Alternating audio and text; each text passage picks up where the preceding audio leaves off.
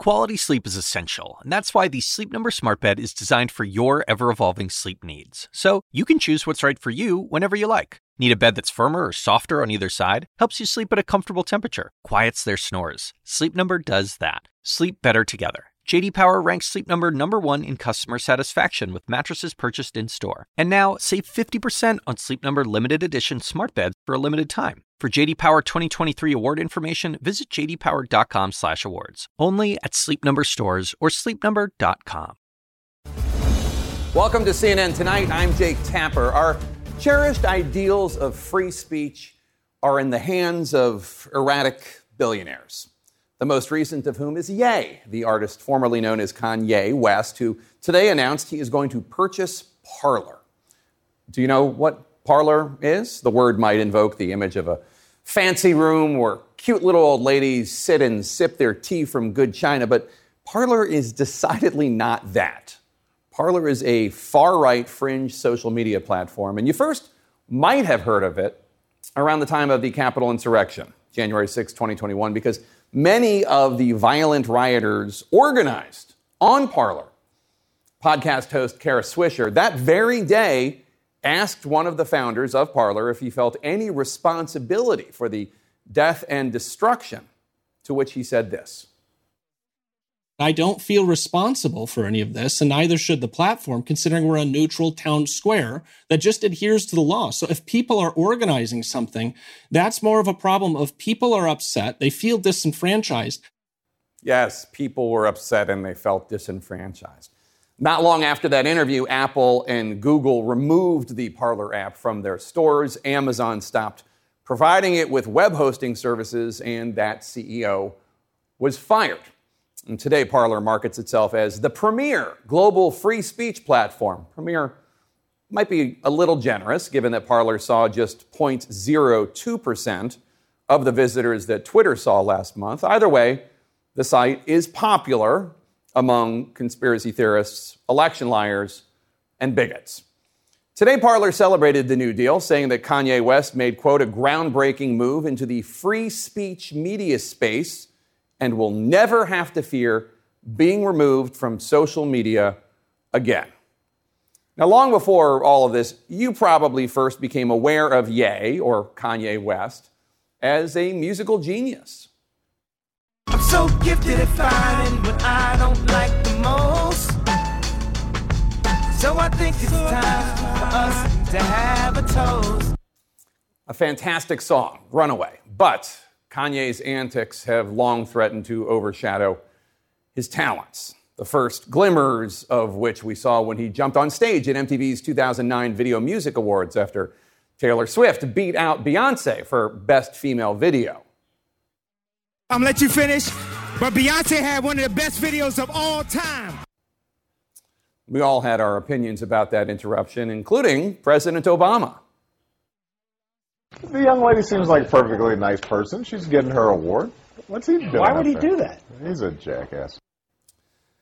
Jackassery is one thing, bigotry quite another. And Kanye's interest in buying Parler comes just days after Instagram and Twitter restricted his accounts in response to his blatant anti-Semitism, including a tweet where he vowed to go, quote, DEFCON 3 on Jewish people, at a time when anti-Semitic violence in the United States is at an all-time high, according to the Anti-Defamation League.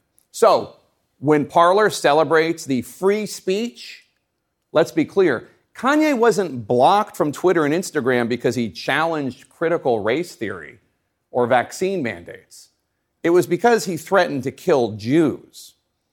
Kanye was also recently seen wearing a White Lives Matter shirt, a line that some on the right began using in response to the Black Lives Matter movement. Modeling alongside Ye there is conservative commentator Candace Owens. It may or may not surprise you to learn that Candace Owens' husband, George Farmer, just so happens to be the CEO of Parler's parent company. So Kanye now becomes the latest billionaire to buy his way into the social media Legion of Doom. Former President Donald Trump, who was suspended from Facebook and Twitter after, of course, he incited that deadly Capitol insurrection, he has Truth Social. And Elon Musk will likely soon own Twitter. Twitter, where well before offering to buy it, Musk has been an active user. With 109 million followers, Musk has posted quite a few controversial tweets. The one I can't get out of my head has to do with this man, Vernon Unsworth. Vernon Unsworth helped save 12 boys in Thailand after they were stranded inside a flooded cave for weeks on end. Unsworth is such a hero, he's depicted in Ron Howard's new movie, 13 Lives, about that incredible rescue. 12 boys and their coach are trapped in the flooded caves. Hello? Hey, they're here. Now, at the time, Elon Musk tried to get in on the rescue, offering a miniature submarine, which Unsworth called a PR stunt. And Musk, he didn't like that. He called the cave diver a, quote, pedo guy, which Unsworth and pretty much everyone else took to mean pedophile. A hideous charge that Musk doubled down on and tripled down on, and Unsworth took Musk to court for defamation. It's a case that Unsworth lost. Vernon went toe-to-toe with a billionaire bully. Not many people have the courage to do that. So that was a court-ruled, legally protected speech by Elon Musk. But that does not make it right, which is the area in which we find ourselves in this debate. None of Musk's bizarre and offensive tweets have met the bar for removal from Twitter. After all, that's the rub. What is the bar? And who decides? Facebook's own ad seems to acknowledge that they're not equipped to make these calls. I don't know if that is right to have a private corporation like Facebook dictating what those boundaries are. One of the reasons we're even having this discussion is that social media companies have, really mainly since the pandemic began, put their hand on the lever and sometimes messed up. Take, for example, the idea that COVID possibly came from a lab accident or a lab leak. Even credible scientists started saying that that was something the medical community should be investigating. But regardless, Facebook flagged those posts as false or debunked. Facebook attached fact-check warnings to any posts questioning the idea of whether or not the virus had originated in a wet market until the Biden administration said that they were going to investigate it, and then the ban was lifted. A similar story when just before the 2020 election, the New York Post started reporting that the FBI had obtained a laptop belonging to Joe Biden's son, Hunter Biden, containing all sorts of hideous material. Facebook and Twitter took steps to bottle up that reporting and keep the Post's stories from being shared. The FBI, I think, basically came to us, some folks on our team, and was like, hey, just so you know, like, you should be on high alert. But now we know that other media organizations, including the Washington Post, have authenticated some of the emails on the laptop and that there is a federal investigation going on right now into Hunter Biden. These kinds of decisions are part of what is fueling any push for alternate social media, what is being billed by these other companies as free speech. But we should note, Parler does have standards. Parler does moderate content. It might not be a lot of moderating, and they're not particularly high standards, but Parler removed, for example, unhinged attorney Lynn Wood's post when he called for the execution of former Vice President Mike Pence. Trump's Truth Social company, according to Public Citizen, blocks some content that promotes abortion rights. Variety reported that a number of Truth Social users, Democrats, were blocked from posting about the January 6 hearings. So all of these sites have some standards, not high ones, but they ain't pure free speech sites. That claim is more about marketing than it is about the principle of pure free speech. The fewest rules, the lowest standards, are at the social media site Gab, which currently gets nearly 10 times more monthly visits on average than Parler. I signed up for Gab this morning. I clicked on Explore, which took me to popular posts across Gab. I came in with an open mind And immediately Gab hit me with this post, quote, "We are in a wartime, but it's a quiet war perpetrated by the Jew," with a picture of Adolf Hitler. And there was plenty more where that came from. The N-word is super big on Gab. It is a cesspool of hate. But we should note, Gab moderates content too. You can't transmit unwanted advertising or promotional material on Gab. You can't impersonate someone else on Gab. You can't do anything that might cause Gab itself to be harassed on Gab. So again, Gab too does not just allow any speech. It takes precautions. It doesn't seem to care about hate speech, however. The suspect who killed 11 people at the Tree of Life synagogue in Pittsburgh in 2018, he frequently attacked Jews in his posts on Gab. He was targeting Jews right up until the moment he got out of his car and went in to slaughter innocent Jews. Some of the users on Gab after the massacre hailed him as a hero. So, what can and what should be done here? Unfortunately, lawmakers in Congress have not really figured it out. And by it, I mean how to turn on their computers and use a mouse. How do you sustain a business model in which users don't pay for your service? Senator, we run ads. Is Twitter the same as what you do? It overlaps. Will you commit to ending Finsta? We don't actually do Finsta. So you can be forgiven for not thinking Congress is going to ride to the rescue and save us from this conundrum. Supreme Court Justice Louis Brandeis wrote almost 100 years ago that for bad speech, for lies and evil, quote, the remedy to be applied is more speech, not enforced silence. It's a proposition with which I generally agree. Bad speech should be met with better speech, not with censorship. In the aftermath of the synagogue attack, executives at Gab said something similar, quote, the answer to bad speech will always be more speech, unquote. But the more speech I saw on Gab this afternoon was more speech extolling Nazis and more speech engaging in Holocaust denial and more speech sharing more hideously racist posts than I've ever seen in one place in my life. I saw less of it, but still too much of it on Parler today. It's high time we recognize that the hate on many of these far-right sites is not just an unfortunate result of belief in free speech. The hate is the whole point. So is this where the First Amendment is headed? Destined to become a shiny plaything for the super rich? What kind of freedom is that for the rest of us? Well, we're going to talk freely about it with business world guru Scott Galloway next.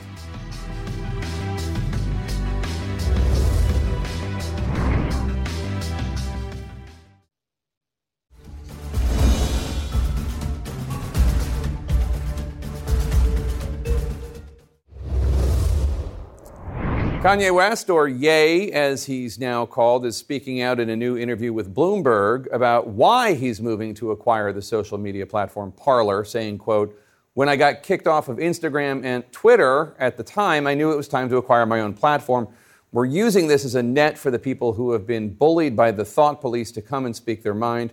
Express how you feel, express what's tied up inside of you, express what's been haunting you. I use social media as my therapist, unquote. Remember, he was kicked off Instagram and Twitter for threatening to kill Jews. Ye also told Bloomberg that he expects to have dinner with Donald Trump this week and that he plans to invite the former president to use Parler. And joining me now is Scott Galloway, a tech entrepreneur and business professor at NYU. Scott, good to see you. So, Trump, Kanye, Elon Musk, 3 billionaires who either have social media platforms or are trying to acquire them. If you could get all three together in a room, what would you tell them?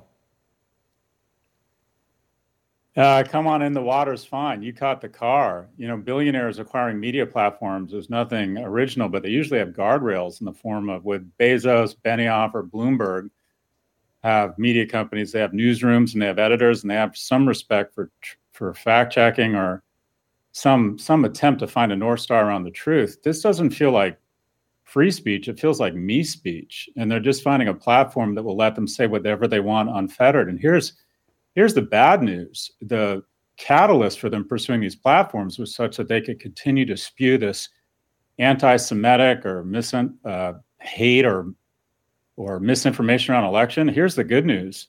These platforms are failing. Consumers have voted, and they want some form of moderation, and they want edited content. So, come on in, the water's fine. All three of these billionaires are already individuals with huge platforms. Elon Musk, Donald Trump, Kanye West. None of them seems particularly focused on being responsible about what they say with these platforms. Does that concern you?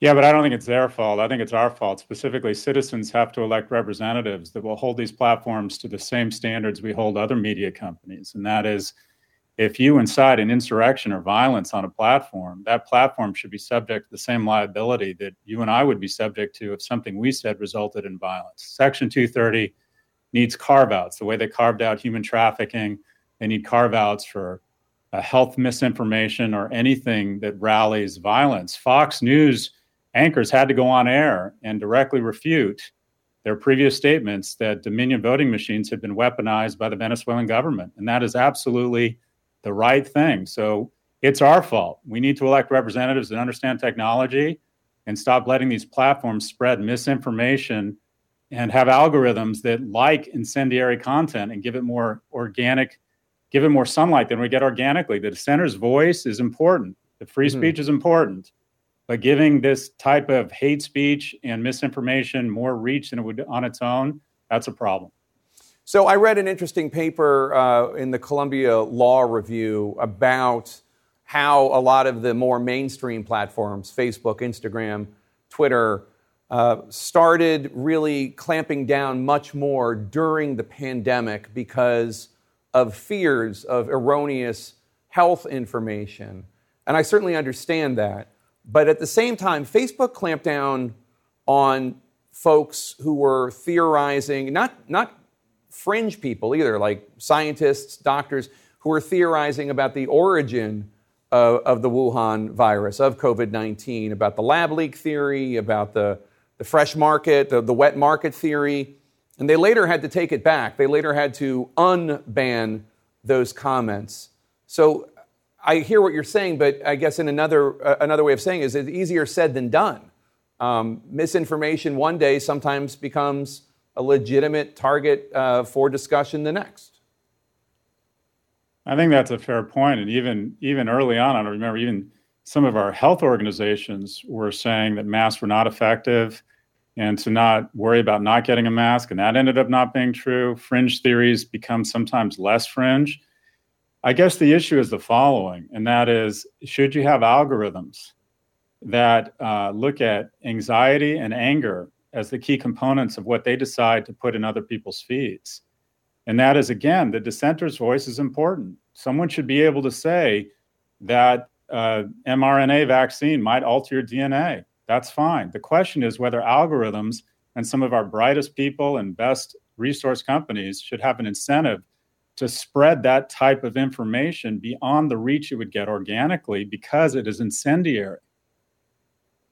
That seems to be such a key part of this because I just know as being a social media user, the more benign a post, the more one appeals to the charitable impulses of a user, a reader, the less it seems to make its way around the internet.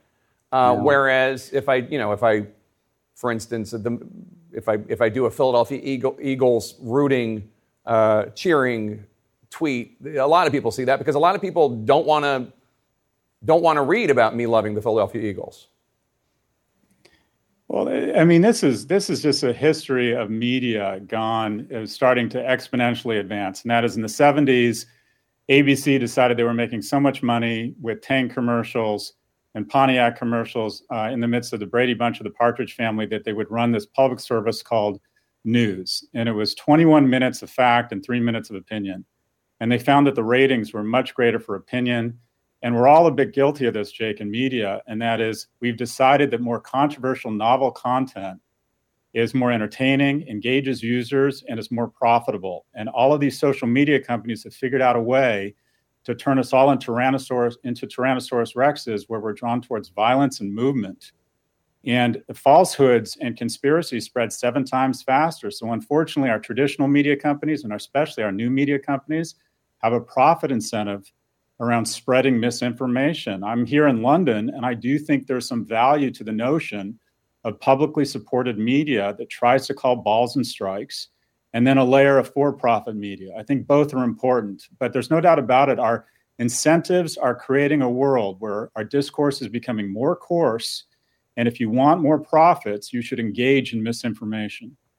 Before you go, I need to ask, is the Musk deal with Twitter, do you think it's going to go through? Yeah, I think so. I think he's entered into a terrible deal. This will go down as the second worst acquisition in history on the day of closing. This is a company that's worth $10 to $15 a share. He's paying $54.20. His shareholders are going to force him to close. The Chancery Court is ready to force him to close. And again, on the first day, the moment this closes, it becomes probably the second worst acquisition in history, just behind the acquisition of Time Warner by AOL. But yeah, I do think it closes, Jake. Scott Galloway, thank you so much. Good to see you as always. Thank you, Jake. The name struck fear in the Pacific theater of World War II. It's striking fear across Ukraine now. The word, of course, is kamikaze. This time it's kamikaze or suicide drones. Former ambassador to the United Nations, John Bolton, joins me now to look at Russia's new strategy and the Iranian factor. That's next.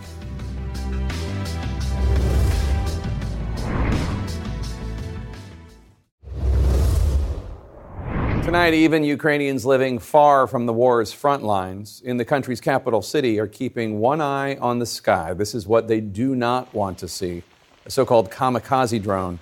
They're one and done. Destroyed in an attack, they're cheaper than the missiles Russia has been using, and they're part of a deadly new assault on Ukraine's civilian population and critical infrastructure.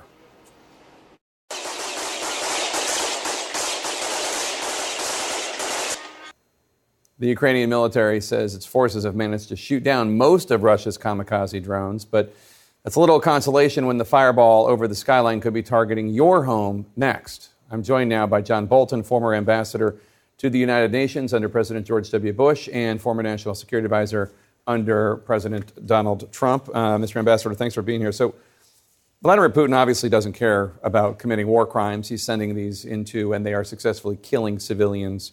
How can the rest of the world hold him accountable?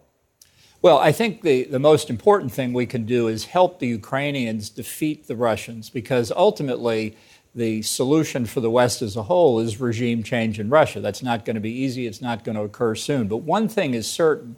If Putin's aggression is seen as succeeding in Ukraine, even in part, it will strengthen his position in Russia, and it will send terrible signals to other capitals, specifically Beijing.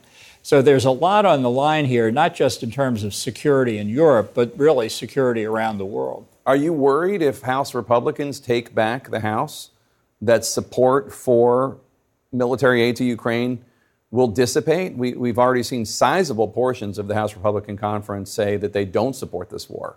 Well, I think the message is a little mixed, and I think when they see what progress is being made on the battlefield, I think that will change. Some of it were easy votes because they knew that there would be majorities to support Biden's request for assistance. I think in the Senate, by contrast, that the Republican dissent has been minimal. If the idea of these constant attacks on the civilian population is to break Ukrainian support, it does not appear to be working. We got our hands on a new Gallup poll that is going to be released tomorrow. It finds that 70% of Ukrainians want Zelensky to keep fighting. 91% of Ukrainians tell Gallup it will not be a win until they get back all their territory, including Crimea.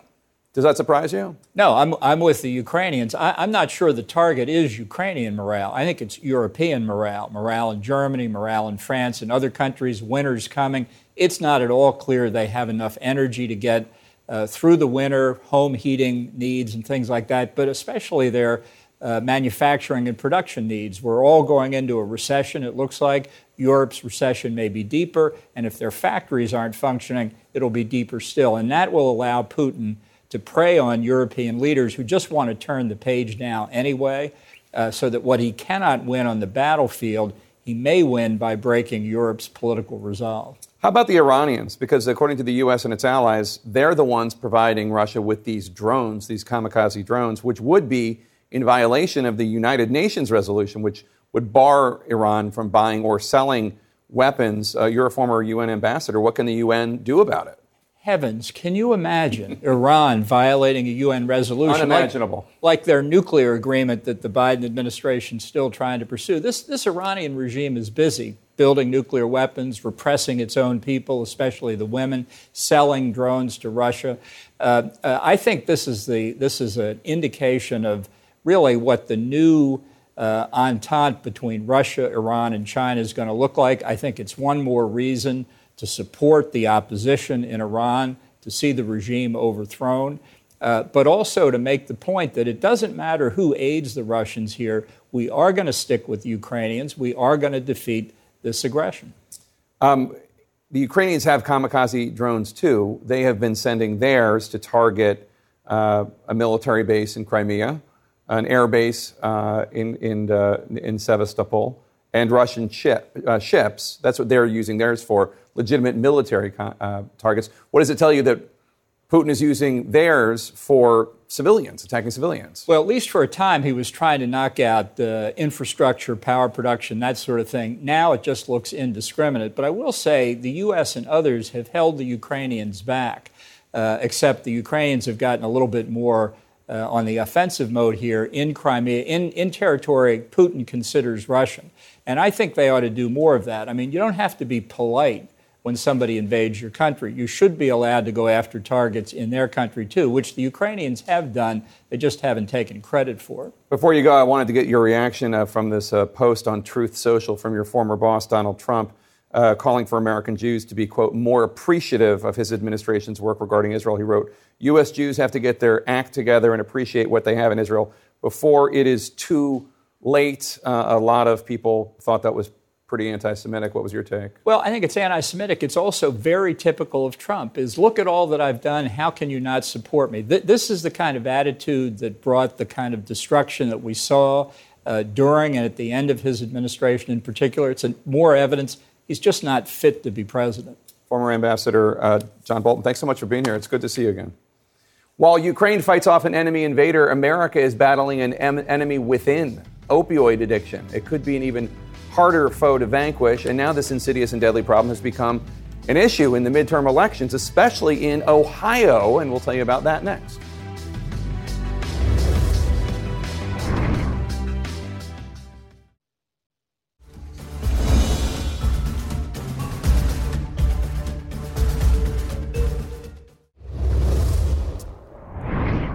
Ohio is one of the states hit hardest by the opioid epidemic here in America, and tonight the crisis was a key point of discussion during the final debate between Senate candidates Tim Ryan, the Democrat, and J.D. Vance, the Republican. Ryan using the opportunity to criticize Vance for pulling out of a fundraiser over the weekend after it was reported that one of the hosts, Dr. Rajbir Minhas, had been cited in a lawsuit against Purdue Pharma, a company accused of worsening the crisis, as well as other companies. Take a listen. As recently as Saturday, JD was doing a fundraiser with a guy who was raising him money, was one of the top 10 pill pushers, doctors, in the entire country. And he just canceled it. You know why? Because the press broke the story and he got caught with his hand in the cookie jar. Joining us now to discuss is Patrick Redden Keefe. He's the author of Empire of Pain, The Secret History of the Sackler Dynasty. Also with us, Beth Macy, the author of Dope Sick, Dealers, Doctors, and the Drug Company That Addicted America. Beth, let me start with you because J.D. Vance gave a statement to CNN responding to pulling out of that weekend fundraiser that reads, quote, J.D.'s own mother suffered from opioid addiction for years. This issue is deeply personal to J.D., and Tim Ryan's attempts to weaponize it against him is disgusting. Tim Ryan has taken tens of thousands of dollars from the very big pharma giants who paid billions for their roles in the opioid epidemic, unquote. So let me remove you two from the back and forth in the Ohio Senate race. How much do you think, Beth, that lawmakers in general are at least partly culpable for the opioid crisis? Well, I think of the words of Richard Sackler, who said, I can get any senator or congressman on the phone in an hour if I want to. I think the opioid crisis is brought to us by greed. I think the Sacklers and Purdue started it, and then other companies joined in, and that our regulatory systems were basically bought off. Everything from the FDA and the DEA to medical education journals that got co-opted by companies. So I think very much it's the opioid crisis is here as an indictment of the entire system. And Patrick, J.D. Vance also went after Ryan for accepting money from pharmaceutical companies. Take a listen. Those commercials are paid for by pharmaceutical blood money, because Tim Ryan received tens of thousands of dollars from the very companies that have profited off of this epidemic, and that's exactly how he's able to fund the lies that he's been putting on TV against me. Ryan says that his record on taking on Big Pharma is, quote, impeccable. Again, stepping away from this Ohio Senate race. What specifically do you think all the money that Big Pharma has given to all the politicians across the country, what has that resulted in? Well, I mean, it's resulted in a public health crisis that's killed more than 500,000 Americans, right? I think that what you saw over a period of decades really was huge spending by these companies that were generating billions of dollars selling these pills. And what they were trying to do was change the mind of the medical establishment to say these drugs aren't addictive, they should be more widely prescribed. When you started getting lawmakers looking into tightening up regulations to make it harder to prescribe them, they would lobby and work on those. When the Justice Department or state authorities tried to pursue criminal actions or civil actions, they found ways in which to stop them from doing so. And so I think it's really a story about the awesome power of private money to corrupt public institutions that should be protecting citizens and consumers. Beth, the conversation about fentanyl and the U.S.-Mexico border has become intermingled with the conversation about the opioid crisis. J.D. Vance has slammed Tim Ryan and President Biden for not stopping the flow of fentanyl across the U.S.-Mexico border. Explain to us the relationship between the border and fentanyl crisis and the opioid crisis, because some people might think that they're different. Yeah, well, fentanyl really started at the end of the Obama administration. It blew up during the Trump administration, and it continues today during the Biden administration. It's basically what is creating most of the 108,000 deaths that we had, overdose deaths that we had in the last year. And what I think we saw tonight with the debate was Vance in particular using fentanyl as a way to sort of hand-wring about immigration and it's a very political tool. What I didn't hear either one of them talk about was the treatment gap that we have in this nation, which is 87%. That means only 13% of people with opioid use disorder or OUD managed to get treatment in the last year. And so we've got to stop fentanyl at the border, but we also have to equally put our efforts into stopping the demand for it, because we know that people who are addicted aren't doing it at the end of their journey just to get high. They're doing it to avoid being dope sick. And until we start to treat them as human beings with treatable medical conditions, we're going to continue to have overdose deaths going up every year. And Patrick, the latest numbers from the CDC show the epidemic's getting worse. As Beth just mentioned, 108,022 Americans died from drug overdoses from May 2021 to May 2022. That's an increase of 6.7% since last year. And this is now a period of time when the country is well aware of the opioid crisis. How is it still continuing? Well, I think part of the reason, actually, you can see in this debate where there is this tendency, it's a very American tendency to think of these issues exclusively in terms of supply side, to think we will solve this purely by thinking about supply and not thinking about demand, not taking a hard look at ourselves. Years ago, I was writing an article about the Sinaloa cartel, the Mexican drug cartel. I remember interviewing a DEA agent, and he told me, this is years ago, he told me about them building a stretch of border wall in Arizona, this high-tech, very expensive wall, and they built it. And he said the next day the cartels were down there with a catapult throwing 100-pound bales of marijuana over the wall. You have catapults going over the wall. You've got over 100 tunnels that have been dug under the wall. You are not going to solve the opioid crisis at the southern border. I think that's politically convenient, but a bit of a fantasy. Patrick and Beth, stick with us. I have more questions for you because the Sackler family used to be synonymous with wealth and prestige and philanthropy.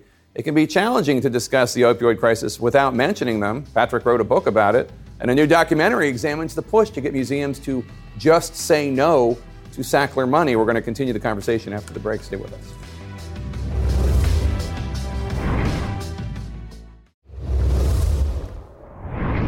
The Sackler family, one of the most notorious families in the United States, blamed by many victims of the opioid crisis for helping to fuel it for pure profit. The Sacklers own Purdue Pharmaceuticals, the makers of OxyContin, one of the drugs responsible for the thousands of overdose deaths in America every year. In March of 2021, the Sackler family reached a roughly $6 billion settlement with a group of states that had been suing Purdue Pharma. They did that in exchange for immunity against future civil lawsuits. But a bankruptcy judge rejected the settlement and immunity deal, a ruling currently on appeal. The movement against the billionaire dynasty, known for their philanthropic donations to some of the world's most prestigious universities and museums, continues to snowball. The new documentary, All the Beauty and Bloodshed, looks at the life of activist Nan Goldin, who has made it her mission to convince museums to part ways with the Sackler family. We need to demand that the Met Museum, the Louvre, the Tate refuse donations from the Sacklers and take down their name. The rich people are scared that we're going to dig into the evil way they made money. And we're back with Patrick Redden-Keefe and Beth Macy. Macy is the author of a brand new book called Raising Lazarus, Hope, Justice, and the Future of the Overdose Crisis. Both of them are authors and brilliant chroniclers and journalists about this opioid crisis. And Patrick, you wrote the book about the Sackler family, the book, definitive book, and their connection to the opioid crisis. Explain why this settlement was significant. Well, I think there were a lot of people who had been pushing for accountability for the Sackler family for a long time. This is a family that until recently, their name was emblazoned on universities and art museums, and they were really celebrated as the cream of the crop in elite America. And nobody was really connecting them to this terrible overdose crisis that they said had such a hand in helping to create. You end up with this kind of funny situation in which their company ends up in bankruptcy court. You might wonder, how could a company that's generated $35 billion in revenue for this one drug end up in bankruptcy?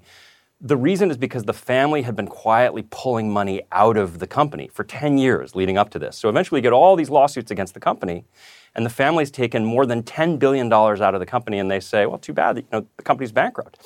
So they got to keep the money.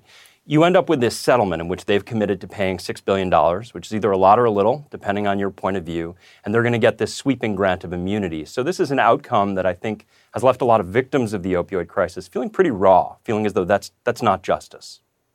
And Beth, you've written the definitive book about the victims on the front lines, dope sick. While this deal was being heralded as a breakthrough, many, many victims of the opioid crisis found it so unsatisfying because they have struggled, they've lost loved ones, they're still struggling because of the epidemic. The Sackler family has voiced, quote, regret, but they deny any wrongdoing, Beth. They say in a court filing, quote, while the families have acted lawfully in all respects, they sincerely regret that OxyContin and prescription medicine that continues to help people suffering from chronic pain unexpectedly became part of an opioid crisis that has brought grief and loss to far too many families and communities. CNN, we should note, reached out for additional comment from the Sacklers and did not get any. What's your take on all this, Beth? Well, unexpectedly is a joke. They knew as early as 1999 that the drug was being widely diverted and sold and massively overprescribed. A doctor I profiled in Dope Sick calls Purdue in the early aughts and says, look, I know your label says it's virtually non-addictive, but I've got kids I immunized as babies who are overdosing in the high school library. And they laughed at him. They wrote him off as a joke, and they continued to do that. They're recidivist criminals. The company has pleaded guilty twice, but no, none of the Sackler owners have been charged. So, I follow, in my new book, I follow the travails of Nan Golden and her group PAIN and the parents of the dead. They come together as the ad hoc committee on accountability. Last December, while the case was on its way to being appealed again, they held a rally outside of the Department of Justice where they begged the DOJ to do its job. And I think that's what a lot of the more than 1 million families that have lost folks want the DOJ to do. Beth Macy and Patrick Redden-Keefe, thank you for being here tonight. Thank you for your journalism. It's so important, and I'm so honored that you would be here tonight with me. We'll be right back. Thank you so much for joining us tonight. You can follow me on Facebook, Instagram, Twitter, and the TikTok at Jake Tapper. Our coverage now continues with the magnificent Laura Coates and the splendid Allison Camerata. Quality sleep is essential, and that's why the Sleep Number Smart Bed is designed for your ever-evolving sleep needs. So you can choose what's right for you whenever you like. Need a bed that's firmer or softer on either side? Helps you sleep at a comfortable temperature. Quiets their snores. Sleep Number does that. Sleep better together. J.D. Power ranks Sleep Number #1 in customer satisfaction with mattresses purchased in-store. And now, save 50% on Sleep Number limited edition smart beds for a limited time. For J.D. Power 2023 award information, visit jdpower.com/awards. Only at Sleep Number stores or sleepnumber.com. I'm Dr. Sanjay Gupta, host of the Chasing Life podcast. In honor of our 10th season, we want to hear from you. Leave us a message at 470-396-0832 and tell us how you chase life. It could be used on an upcoming episode.